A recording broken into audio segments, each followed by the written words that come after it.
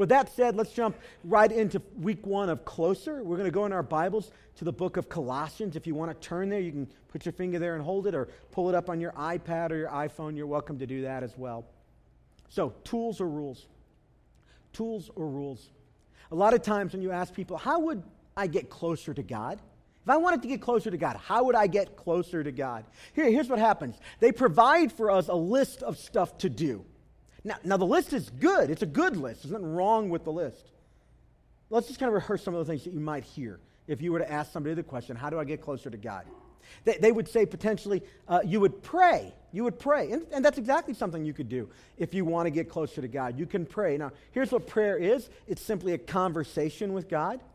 And it's built on the idea that since God is everywhere, since God, if you're a follower of Jesus, He's already in you, and everywhere you go, He goes. That means at any point in your life, good circumstances, bad circumstances, you can stop and talk to Him. You can tell Him how you're feeling. You can ask Him for stuff. You can encourage Him to do things for you. You can find encouragement as He ministers to you. There's a lot you can do. Prayer is a great tool. If you were to ask somebody, how can I go closer to God? They might say prayer. They might say, hey, read the Bible. That's a good answer. That's a good answer. Read the Bible, because in the Bible you can discover God's heart on a variety of subjects. You can discover His heart for you. There's truth about situations in life. There are principles that are broadly applicable across the spectrum of life. So you could read the Bible. You might say, if somebody were to ask you the question, how do I get closer to God? Read the Bible, pray. You might say, hey, go to church. And that would be good. In fact, on that one, you all get check pluses today. You're here. I don't know where the folks that are supposed to be here are today right now, but look around. They're not here. Call them. Tell them they're failing. No, I'm kidding, right? Right. In fact, that idea that if you don't go to church, you're failing kind of gets us up against the point I want to make with you today. Going to church and reading your Bible, praying, or getting in a small group and having conversations with friends, which is a big value in the Bible, talking about important stuff. All those things populate a list of things we might do to grow closer to God, which is awesome. But here's the challenge. If we're not careful, that list of suggestions becomes for us a list of rules, things that we have to do. Things that we can put a check mark beside when they're done, and we kind of get rid of them off of our list. Or we know they should be on our list and we don't check them, and then we feel guilty about not doing them. And those things that God has given us as gifts to connect with Him were never meant to be a list of rules that you and I engage out of drudgery or rugged self-denial. I'm going to make myself do these things. Not at all. Much less about rules and much more about tools. Much more about tools that we can use, tools that we can employ in our lives to accomplish something for us, to accomplish our vibrant and healthy connection to God. And it's not just prayer, church, and small groups and Bible. There's a whole host of things, some of which you find deeply enjoyable, some of which I would find enjoyable. The whole list isn't equally enjoyable to me as I go through the various experiences or environments I might engage, but some things I really enjoy, and some things you would really enjoy. One of the whole points of this entire message series, as we launch into the summer, and we don't want to turn off spiritually, we want to tune in. One of the primary points of us talking about this is so that we can engage these gifts of God and actually grow this summer. If you're in the room today and you're spiritually seeking, you're not sure, my hope is that today, as you would process with us what I'm trying to get us to think about, you would process and it would tip you over on the side of understanding God's heart for you and understanding that He's given you tools in your arsenal to help connect with Him, tools that will benefit you dramatically. What I would never want you to do is walk out of here and say, the pastor gave me more stuff to do. And you walk out feeling heavier, more burdened, more obligations, or that somehow he applied a guilt trip on you. That is not at all the spirit of what we're talking about in Closer. But I also don't want you to miss the idea. You and I have an opportunity over the next 12 weeks or so to actually take a step in. While we're physically retreating, maybe emotionally disconnecting a bit, hopefully you get to do some of that. you can also take a step in. And that's why as you exit day, you'll have an opportunity. This will sound like a plug for something that's going to benefit us, but it's not. It'll benefit you. You have an opportunity to buy this book, Spirituality for the Rest of Us. I ordered, I think, 25. About half of them are gone, so not a whole lot. We don't make any money on it, but for $15, a lot of us in the church, the staff are reading this book this summer. It's called Spirituality for the Rest of Us. And if engaging things like prayer and church and all that has been a drudgery for you, this book can breathe fresh wind into your life. I think you would really enjoy it. We don't make much money, maybe $1 on that. I don't even know if we make $1 on it. But what we want to do is put tools in your hand. That, and then the small groups catalog that's on your seat, you can join into a small group by simply writing on your Connect card in the comments section, I want to join small group, and then put the number there, one step, and you're in. Now, the reason we do all those things, again, is not to pile guilt on you or to give you an obligation or one more book to sit on a nightstand that you haven't read. It's to provide for you tools, because here's the thing. I want you to grow spiritually. I want you to grow roots that are deeper. I want your faith to become so vibrant and alive that as life's circumstances change, you're steady. You're steady. You're able to weather those things with a confidence that comes your way because your faith and trust is in God. And how do you know if your faith is mature?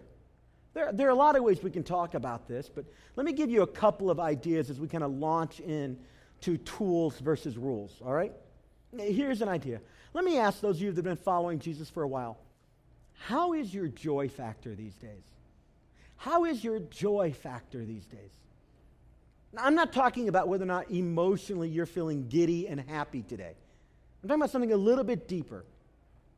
How is your enjoyment of your journey spiritually lately going for you? Joy is one of those things the biblical writers talks about. It's a fruit of what happens in our life when we're in right connection with God. A lot of the dead theologians that I like to read, they say that one of the primary indicators that you're thriving spiritually is not that the circumstances in your life are all aligned. And because they're aligned, you're enjoying life. That's not the fruit. The fruit is whether or not the circumstances are aligned. They may be, they may not be. But you're enjoying the journey of walking with God through the good seasons and through the bad seasons. How is your joy factor? If you were to do kind of the finger test, put your finger, put it in the air spiritually. How are the winds spiritually blowing in your life these days? See, no matter where you're coming from, whether you're seeking, you've been with Jesus for 50 years, few years, this summer we have an opportunity to actually lean in a bit. And while the culture around us is doing slightly different activities, maybe while your kids are at home, you and I can take the opportunity to adjust appropriately to life and lean in with God. Now let me give you an indicator of one of the greatest proofs of God's work in your life. So here it is on the screen. I think that one of the greatest signs of God's work in our life is not a pattern of rugged self-denial or dig deep obedience. It's this. It's wanting what God wants and then going out and doing it. It's having your heart adjusted over time so that you want what God wants for you. And it begs the question ultimately, what does God want for you? Does He want you to read your Bible, pray, go to church, serve, get in a small group, give to the poor? Is that what He's really after? A list of things you check. My suggestion would be, if that's how you define your spiritual life, if that's the totality of your spiritual life, there's some good things for me to do. And by the way, that's a fine list. Then you're tipping the scale a bit towards the rules side of things.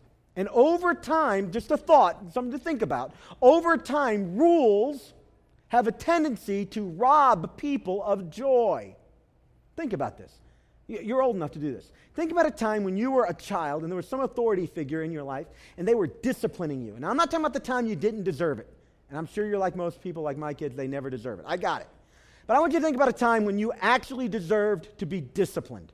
Like you knew it was the right thing. Or maybe you didn't know then, but you look back and you know now. You knew you deserved to be disciplined. Did you enjoy that? Was it fun? How's your joy factor in the middle of that disciplining? Now, in my home, it doesn't matter how right I am. It's usually not a fun experience. It's usually not the most enjoyable thing in the world. And the challenge with the list is that even if it's the right list, even if it's correct, it tends to rob us of joy. That's why I want to challenge you to see these things not as the things that we must do. They're not rules. They're really tools. Tools that we get to employ to actually get what you want. Here's what I know about you. You're not sitting in church because you want me to give you more rules. You're not sitting here because you want me to give you some guilt. Unless you're some type of masochistic person spiritually, you don't want more guilt. There are churches all over the city that do a much better job of guilt than we do here. You're in the wrong place if you want guilt. No, what you're here for is you want to, at some level, I know you do, at some level, you want to connect with God. Good. And He wants to connect with you. You're in the right place. So how do you do it? Following the rules? Checking them off? Making sure you do them, and when you don't, you beat yourself up a bit, or you just avoid it and avoid the conversation altogether, and it kind of just falls into the background, and you won't ever bring it to the forefront because it produces too much angst and emotion in your life? Or do you see these very gifts of God as a blessing, as a vehicle, as a tool to use to help you get the very thing you want? You want to be closer to God. I want that for you, and God wants that for you. We're all in agreement on that. Everybody in this room. We're all in agreement. And one of the fundamental shifts that we have to think through as we think about the season we're in front of, or you think about where you have been spiritually and where you would like to go, and where you feel like God is calling you to go, is whether or not these things are an end in themselves, prayer, scripture, church, small group, serving, giving to the poor, or if there's something else that God's after. And I think what He's after, if you'll let me say it this way, I think He's after your heart. And one of the ways you know that's happening is as you begin to want what He wants, your joy factor goes up no matter what the circumstances in your life really are. Now, here's a little statement I want us to think about for just a moment. I want us to think about the fact that where we are in Christ is far more important than where we are in life. Where we are in Christ is far more important than where we are in life. I don't know about you, but I am very aware of where I am in life. I'm very aware of where I am financially, vocationally, educationally, relationally, socially, emotionally, and a bunch of other leads. I am very, very aware. It's easy for me to think about me and what's going on. That's natural. That's normal. But I have a tendency to overvalue what's going on in my life. And I have to remind myself that where I am in Christ is far more important than where I am in life. That song that our band sang just a few moments ago about Buddhist pets. Here's what the culture's doing. In that song, it's all about a guy who discovers the love of his life, and everything else is second. His instruments, his relationships, the fun, everything else is second, because when he thinks of her, ooh, you know, you can't get that out of your head. Ooh, I can't even do it. Will does it so well. I'm so jealous. But it makes him just go, look, I make a value-based decision that everything else is second to you. Now, that's singing about everyday earthly love, but that's exactly what God's calling us to this summer. To make some values-based decisions that some things require and demand and elicit an ooh from us. Wow. Wow. And they're more important than the other stuff. But me, I'm just talking about me. I'm sure it doesn't apply to you. I get consumed with where I am. I tend to think about me a lot. I'm working on it. I wrote a book, Humility and How I Achieved It. Have you ever read that one? Have you ever read that one? You know, that's enough talking about me. Let's talk about you for a minute. What do you think about me? You ever notice how we can be very preoccupied with us, right? I can be preoccupied with me. And yet Jesus calls us to remember that the circumstances in our life, listen, they are important. They matter. At this season of graduations of high school and college and people taking breaks, some people will think about where they are in life as things slow down a bit. All that's important, but it's not the most important thing. The most important thing is, where are you with Jesus? Again, if you were to wet your finger spiritually and put it in the air, how are the winds blowing these days in your life? And some of you are here today probably because they haven't been going so well and you're here to kind of get it right. Good for you. You're in the right place. But can we be honest for just a moment? Some of you, I'm not trying to judge you, but some of you have been around it so much, and the truth is it's just gotten stale. It's just gotten stale. In fact, you've almost, if we could say it this way, almost been inoculated by an active move of God because you've been around it a lot. And being around it makes you feel like potentially you're okay, but you probably haven't thought about it in a while. How close are you? How close are you? That's the kind of stuff that pastors think about. That's the kind of stuff that, honestly, if you make some time, you'll think about it for you. You will. So I want you to buy this book or some other book. That's why I'm going to encourage you to do some of the things that are on the list. But when we do them, I don't want you to see them as a begrudging list of obligations.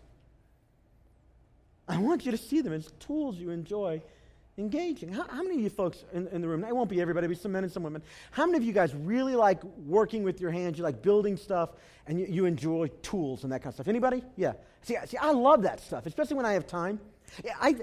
I can't walk into a Home Depot or a Lowe's without lusting. Because here's the thing. I have drills, but they got better ones. And I've got some nice saws. I've got some good tools. But every time I go into one of those stores, they got better ones. Newer gadgets. They've added lasers to some tools and LED lights and just some really cool stuff. And Father's Day's next week, and if I haven't been clear, I'd like some stuff. I would.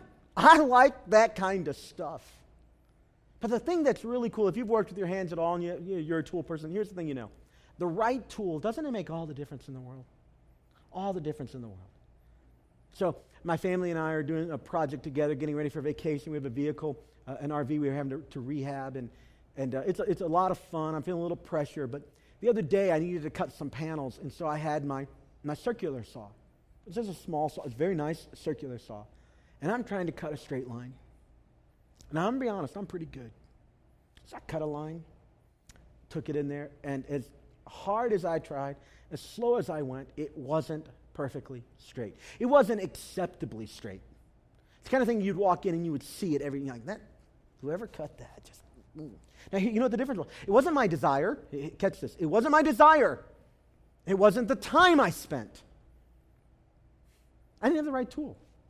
I needed a table saw. Now, for those of you that don't know the difference, there's a difference. A table saw, you can set a distance between the saw blade with a rip fence, and you can cut a very straight line. Bought the table saw, spent a couple $100. It increased my speed, my productivity, my enjoyment of the thing. Can I be honest with you? Some of you are just a few right tools away. Not rules. Right tools away from having a greater vibrancy, enjoyment, and joy in your life with God. These are things pastors think about. You will too. The Apostle Paul thought about them. In fact, there's a church in a city called Colossae. And in fact, I think I have a little video to show you where this is. Did a little flyby this morning. I just love technology. Look at this right here. Boom. Corinth there. We talk about that. See that? Colossae. Now, I'm just going to give it up for some technology right there. That's awesome. Nobody else is impressed? I'm impressed. All right, there's Colossae. Now, Colossae, we don't talk a lot about because it gets eclipsed by Corinth, which is just a little bit across the water, and Ephesus. In fact, go to the modern map. You can see where these cities are today. There's kind of Turkey, Colossae. And in Paul's time when he wrote, this was a major city. There's a significant corridor, an east-west corridor that runs from Rome to Asia. In fact, we have a modern example of what that road used to look like right here. It's a real legitimate city. So but back in the day, it was a happening place. Now it's got some ruins. And in fact, we're kind of looking right into Colossae from Ephesus here. And over time, Colossae began to dwindle. But in Paul's day, it's a major city. I showed you these pictures to show you this is a real place. And in that congregation of people who lived in Colossae, they were Christians, they were having conversations. They were talking about life and stuff and theology and they were just talking a lot. And there was a guy by the name of Epaphras who's a friend of Paul, and he's from this area, and he's going back and forth. Paul's in prison. Paul can't visit. He's going back and forth, and he's giving reports. Hey, this group of Christians over here, let me tell you what's going on. Here's the kinds of things they're talking about.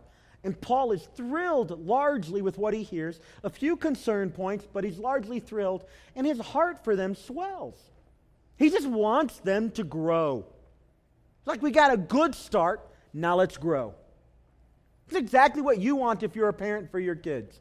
I'm sure you got pretty good kids. They're probably not as good as you want us to believe they are, but I bet they're pretty good, all right? You know how that goes, right? Parents tend to out-talk. And I used to teach. I know how it goes, friends. Parents tend to, but you probably have pretty good kids, but I bet if you're honest, your heart for them is, hey, I want them to grow up a bit. I want them to mature a bit. I want them to take some responsibility. Ultimately, I want them out on their own, right? Isn't that the way that goes? No, I'm the only one. I have 4 kids. I pray to God they leave the house one day.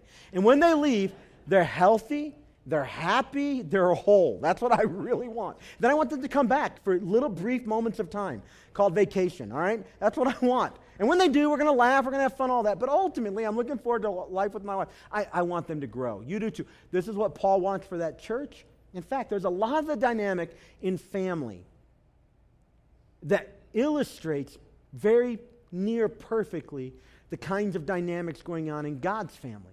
Our earthly families and God's family are analogous. And so Paul kind of feels fatherly towards this congregation, and he writes them a letter. We'll begin with Colossians chapter 1, verse 1 and 2. Here's what our Bible says. Paul, so he begins by telling who wrote it, which seems very smart to me. We end our letters with who wrote them. I tend to, if I get a letter and I can't tell from the envelope who it's from, I tend to open it up and I jump right down to see who it's from versus reading all the content and going, who's talking to me, right? In the Bible, they tend to start with who wrote the thing. It seems logical to me. All right, so Paul, and then he gives his title or his credentials. He says, I'm an apostle of Christ Jesus by the will of God. In other words, I wasn't choosing this for myself. God chose me. And then he's with Timothy. There's a couple books in the Bible written to this guy. And our who is our brother. And then he says, I'm writing to God's holy people in Colossae. That's the city. Faithful brothers and sisters in Christ. And then he says, grace and peace to you from God our Father. The way he expresses his heart for them. Here's what I want for you guys. Grace and peace. I want you to do well. I want you to prosper. I want you to enjoy life with God. I want God's agenda to come to the surface, and I want everything else to be second. And when that happens, you're going to be thriving. You're going to be thriving.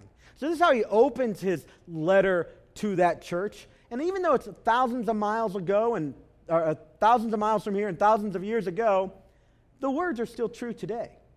And I don't know that Paul knew it, but God certainly meant for this letter to be preserved for us. And while it wasn't originally for us, the truth in this we can easily glean from. So right after verse 2, you might expect there's verse 3, so let's pick up there. Here's what the Bible says. We, that is the group that's with him, we thank God, the Father of our Lord Jesus, when we pray for you. My heart is just overfilled with gratitude for you. I thank God for you. Paul loves these people. You know, I understand this emotion. Over the last few weeks, we've been getting ready for the summer around here, and so we gave several opportunities for people to sign up to serve for 6 of our 26 summer services. So 13 weeks, 2 services a day. We gave people a chance to sign up. 140 or so people said they would do that. That's incredible. Thank you for that. We've given people an opportunity to contribute to India and the work in Haiti, and people stepped up and gave. I mean, financially, we're going into the summer strong because people are faithful. It just does my heart good as a pastor to see those kind of really what are elementary things get dealt with so that we can create margin to deal with the real issues, which are matters of the heart. So Paul hears about the church at Colossae, and he goes, oh, I feel good about you. I feel good about where you are. We have started strong. So I feel good about you when I pray for you. And then he says, here's why, because we've heard of your faith in Christ Jesus. and the love you have for all of God's people. You're loving God, you're loving people. And this is still my prayer as I think about two churches that have come together, that we would press into what God has for us, but we would also open up our hearts to build room for people. We wouldn't go to lunch with the same groups of people all the time, and we wouldn't always talk to the same friends, the few friends we have, but we'd open up a little bit and we'd really enlarge this family that we call Four Corners Church here in North Cincinnati. Paul says, when I look at the Colossian church, I see that happening. I see people pressing into God. I see them pressing into relationships with each other. In verse 5, then he says, the faith and love that springs from the hope stored up for you in heaven, and about which you have already heard in the true message of the gospel that has come to you. Like, I'm excited about this stuff because you have faith, hope, and love. We're going to talk about those words. Then he says, in the same way, the gospel is bearing fruit and growing throughout the whole world. Hey, not just there with you, but you're a part of something bigger. That's why I took a few minutes to explain what's happening here and literally around the world and down south in Mexico. You, Four Corners, are a part of something bigger. And that's awesome. But don't let this summer pass without getting what God has for you as well. I want our church to thrive collectively, but I want you to thrive individually. I want you to get what God has for you. And if the winds of God's Spirit have grown stale in your life, I want to fan that.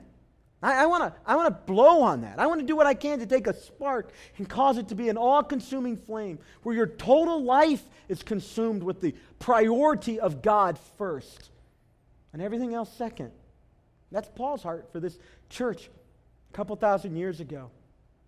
And you may not know this. I don't know if you think about God's heart for you, but God's heart for you personally is the exact same thing, that you would come alive fully to all that He has for you. And nothing would hold you back. And that you would take full advantage of the tools He's given you to do that. So Paul says, I'm just so thrilled that you're a part of this thing and the gospel's going around the world. Then he says, our last sentence, just as it has been doing among you since the day you heard it and truly understood God's grace. I love that line.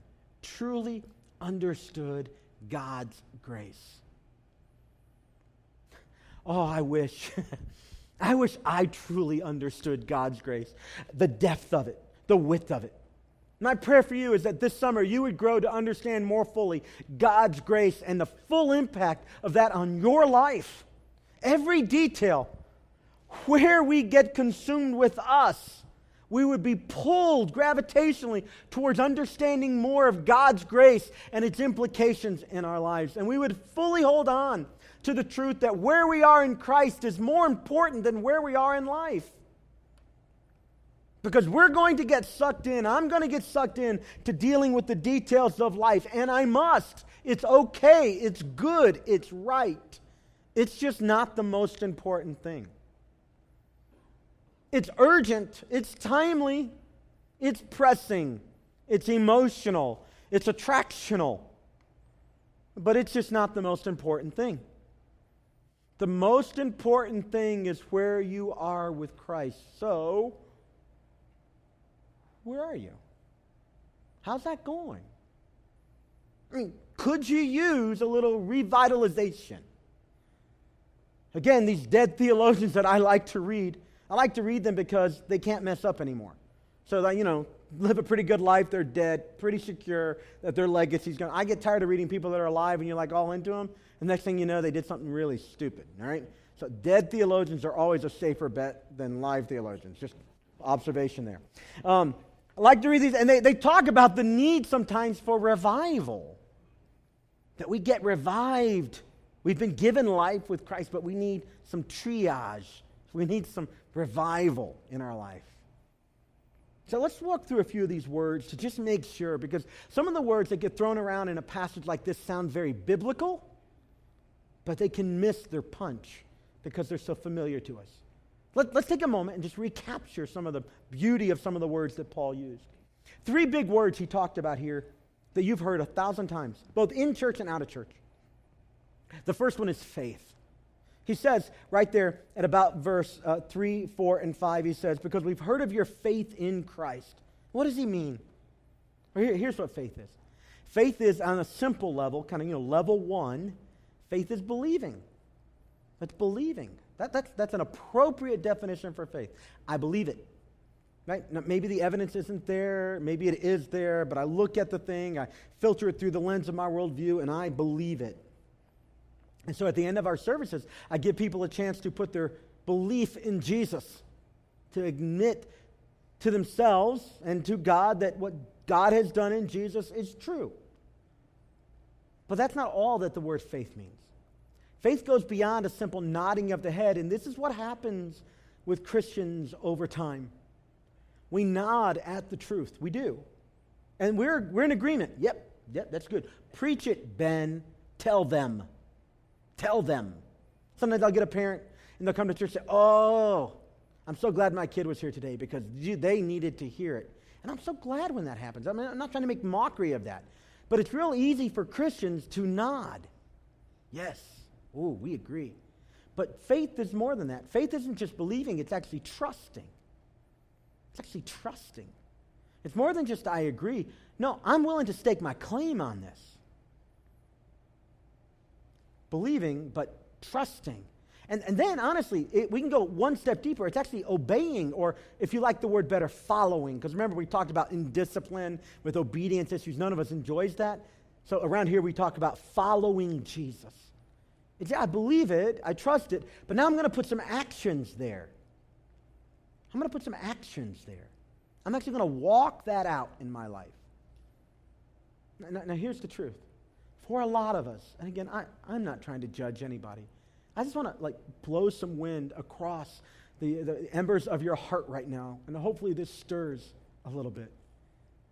The truth is, for a lot of us, we've nodded at a lot of stuff that we agree with, but if we were honest, it's not really a part of our active life.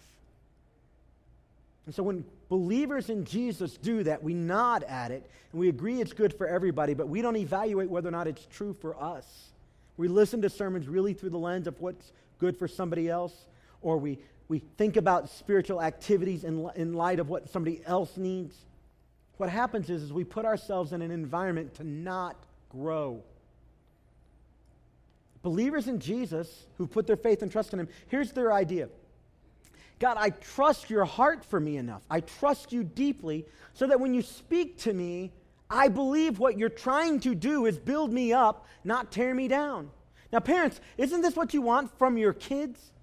You want to be able to speak into their life where they are and have them have a deep-seated trust that you're for them, not against them. That you're with them, that you want good things for them, so that when you have to speak a corrective word, well, it may sting a little bit. They're not looking at you as if you're the enemy. Now, if they're in junior high, parents, just get over it. They're going to. But by the time they're getting close to graduating high school, you want that maturity to have kicked in where when you speak, there's a welcoming because they have learned to trust your heart for them. And they've watched your life. They can also trust a certain amount of your wisdom because there's a consistency there. Or where you have failed, you've acknowledged it and you've changed, so they now trust your experience there. So the family of God and our earthly families are analogous. That's what God wants to have happen with His relationship with you. You can hear the word and not just nod. You can actually take it in. There's an alive faith. He talked about faith. He talked about love.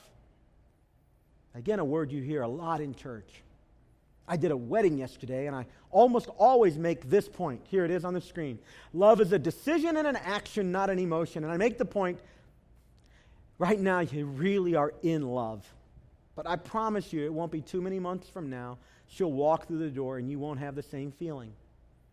So what are you going to do? Are you out of love? Or is love something more than the emotion? Is it a commitment you make to treat each other in loving ways? That's mature love in a marriage. And if I can be honest with you, that's mature love in our faith, in our relationship with God. It isn't just emotional. There are times you come to church and it fills you up and the worship sucks you in and the Word of God is right there for you and you're there. There are times you open God's Word and it's just the word you need in the moment. There are times you pray and you know He's listening. You can feel it. But that's surface level. All the good stuff has another reality that goes beyond the emotion and begins to look like a decision to walk in the reality, even when the emotions aren't there.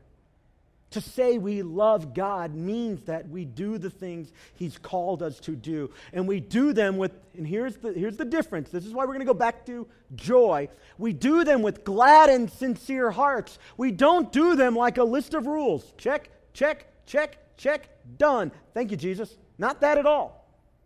No, we leverage the tools because we trust the guy who gave them to us. That when we do these things, God will accomplish His will in our life, which actually brings me to my third point. Faith, love, and the last one we'll talk about is hope. Now, hope is confidence based on God's character and promises. I have hopes. I have hopes that things will happen in my life. I have prayed for things. I wonder if there's anybody else in the room old enough to have prayed prayers of things you really, really, really wanted. You knew you needed them, and you prayed and asked God to do them, and He didn't do it. But now that you're a little older, you're like, oh, God, thank you, you didn't answer that prayer. Thank you, Jesus. I went to my high school reunion a few years back, and I walked around just going, thank you, Jesus. You didn't answer that prayer, or that prayer, or that prayer. Thank you, Jesus. Whew. I dodged the bullet on that stuff. Now here's the thing. Here's what hope does. Hope says, God, I'm going to tell you what I think I need. I'm going to tell you everything I want. But I trust your character and goodness. So my hope isn't in my answered prayer alone. It's in you, Jesus. It's in your character, God. You're the good God who gives me what I need, sometimes what I want. So when I don't get what I think I need, I'm going to still pursue you because my hope ultimately is in you, not in the prayer I want answered. No matter how fervently I feel it at the moment, no matter how right it seems. Now, I don't know where you are, follower of Jesus. And if faith, hope, or love have become stale concepts. But when Paul writes to the church at Colossians, he says, here's what excites me about you. Your faith is alive, your love is alive, and you're hoping in the right stuff. You're growing in your understanding of grace. You started well, but you're growing well. And that's exactly what I want for you. I want you to embrace the idea that where you are in Christ is far more important than where you are in life. And it begs some questions for us. Let me give you just 3 questions to kind of evaluate, kind of see where you are. Take a survey of where the wind's blowing or take the temperature. How do you know if you're really in Christ? Let me show you something on my board here real quick. Here's a little illustration I like to use. Let's imagine that this cross here kind of represents Jesus. This is a metaphor. It will break down eventually what I'm showing you, but I think it can also illustrate a point or two.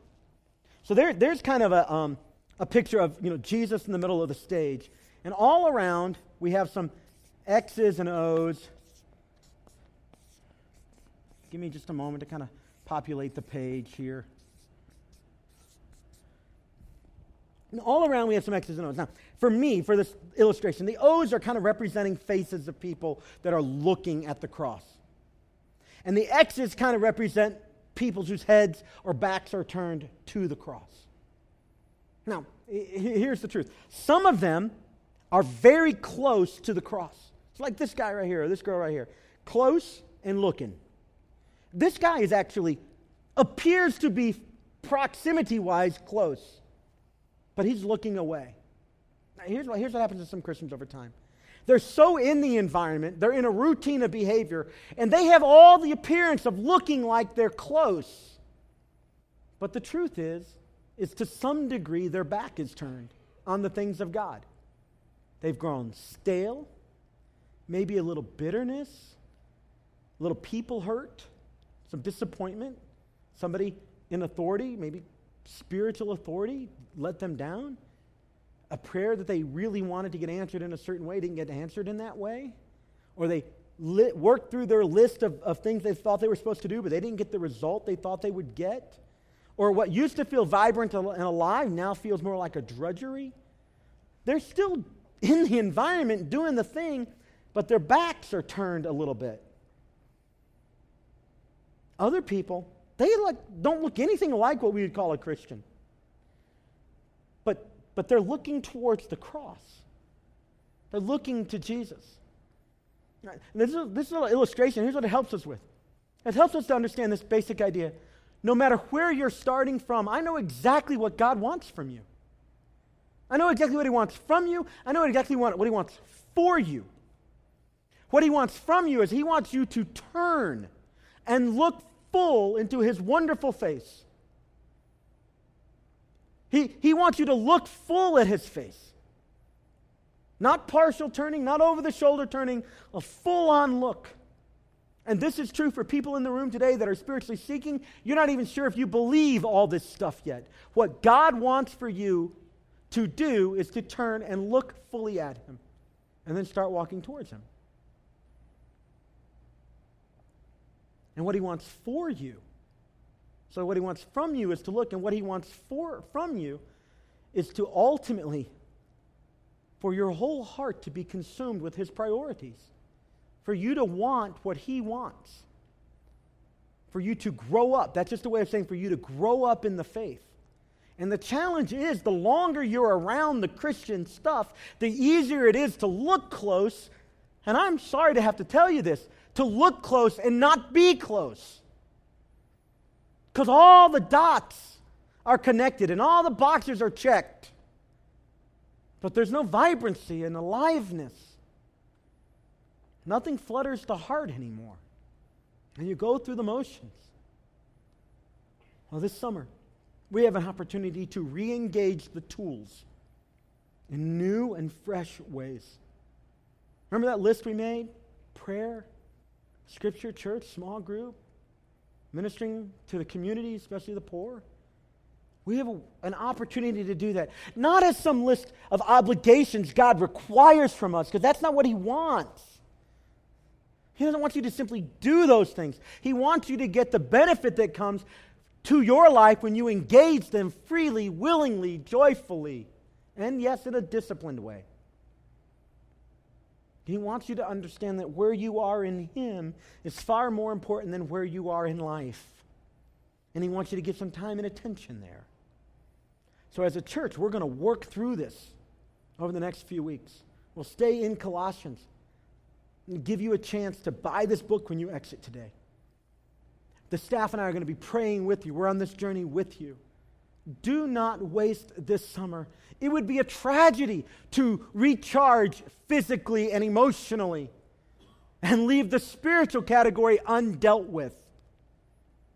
Put a little time and effort here.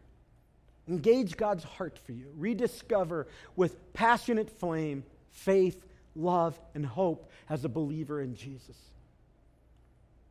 And to do that, I thought we could begin with a few small steps together as a congregation. So would you grab out your Connect card, and let's actually take, or at least commit to taking a couple steps right here in the room together. Next step A for us, every week, just a suggestion, is that if you don't yet have a relationship with Jesus, you can get that completed right here, right now. And you can, next step A says, today, I'm making Jesus my Savior and Lord. You can commit your life to Him. You can agree with what the Bible says about you when it says that you're a sinner in need of a Savior. You don't just need a little help. You need a Savior. And Jesus is that Savior. That because of His death on the cross and His resurrection, you can have life with God. So if that's what you'd like to do today, I'd ask you to take that pen we provided and check next step A. And when the offering buckets come at the end of the service, you can put your card in there. We'll communicate with you. You're not joining our church. You're committing to give money. I just want to give you some tools to understand what it means to follow Jesus. And in a moment, I'm going to pray. You can use your words. I invite you to borrow mine and say to God, God, would you wash away my sin? Would you bring me close to you, not because of anything I've done, but because of what Jesus has done for me? Well, here's next step B. Today, I'm choosing to be baptized. We have at least one person scheduled, but I have a hunch that there might be a person or two in the room that maybe you didn't come prepared, but you'd like to go public with your faith. Well, you can do that. When the band starts singing in a moment, just get up, walk underneath this screen. One of our staff members will meet you. We'll get you some clothes, a towel. They'll ask you some very, very basic, non-intrusive questions. So if you're in high school or an adult, That option is available to you. You can check this and literally, in just a moment, get up and walk up here and take care of that today. Here's next step C. It's a prayer that I'm praying, and by checking it, I'll send it to you via email, and you can pray it with me every morning this week. Here's what it says. God, help me to want what you want. Make my joy in you complete. God, help me to want what you want. Help me to put your stuff first, everything else second. Make my joy complete. Check that box, and you can join me in praying that prayer, and we'll communicate very briefly about it via email this week. Here's next step D. Here's something we developed for you all summer long. The YouVersion app on your phone. You can go download it. But right now, you could just check a box. Here's what it says. I'll follow the YouVersion Bible reading plan this week. Send me the link. So every week after the message, we've compiled some Bible verses that relate to what we're talking about. Kind of keeps it fresh every day. And we can use one of those tools that God has given us. And I know you're already online. That's awesome. But in the time you look at Facebook in the morning, you could actually engage God's Word. Just one less Facebook time, a little bit more God time. And you can do it right there on the same device, your phone. And we'll send you some verses that the staff and I are reading. And you can join along with us and say, God, as we read these verses, do your work. Whatever it is you want to do, renew your work in me. If you're spiritually seeking this morning, it's a great way to understand the heart and ethos of this place as we read God's Word together. And here's next step E. Who would say, hey, I'll purchase and then, of course, read the book Spirituality for the Rest of Us. You can buy it from us. You can go online and buy it. You save $1, I think. You can download it maybe on an electronic device, save a few dollars. Obviously, if you can't afford it, go to the table and tell them, I will buy your copy for you. We have 25 total for the day. About half of them are gone. If we need to buy more, we'll buy more. Get them here next week for you, all right? Let's pray about these steps together as we get ready to celebrate some baptism. Let's pray. Heavenly Father, thank you. Thank you, Lord, for giving us tools. Thank you, Lord, for wanting our hearts and not simply our begrudging obedience. Now, God, my prayer for myself and for my brothers and sisters in this room, for everybody here, is that we would turn and face you. We'd look full into your wonderful face. God, would you blow the winds of your Spirit across our lives right now? God, would you begin to revive those of us that need some reviving? Would you fan into flame those embers that have grown dim? Lord, I lift up right now those that are declaring, Jesus, be my Savior. Wash away my sin. Lead my life. I give it to you. And I pray, Lord, that this summer we as a church would grow closer to you and your work in us would be made complete. I pray it in the strong and holy name of Jesus. Amen and amen.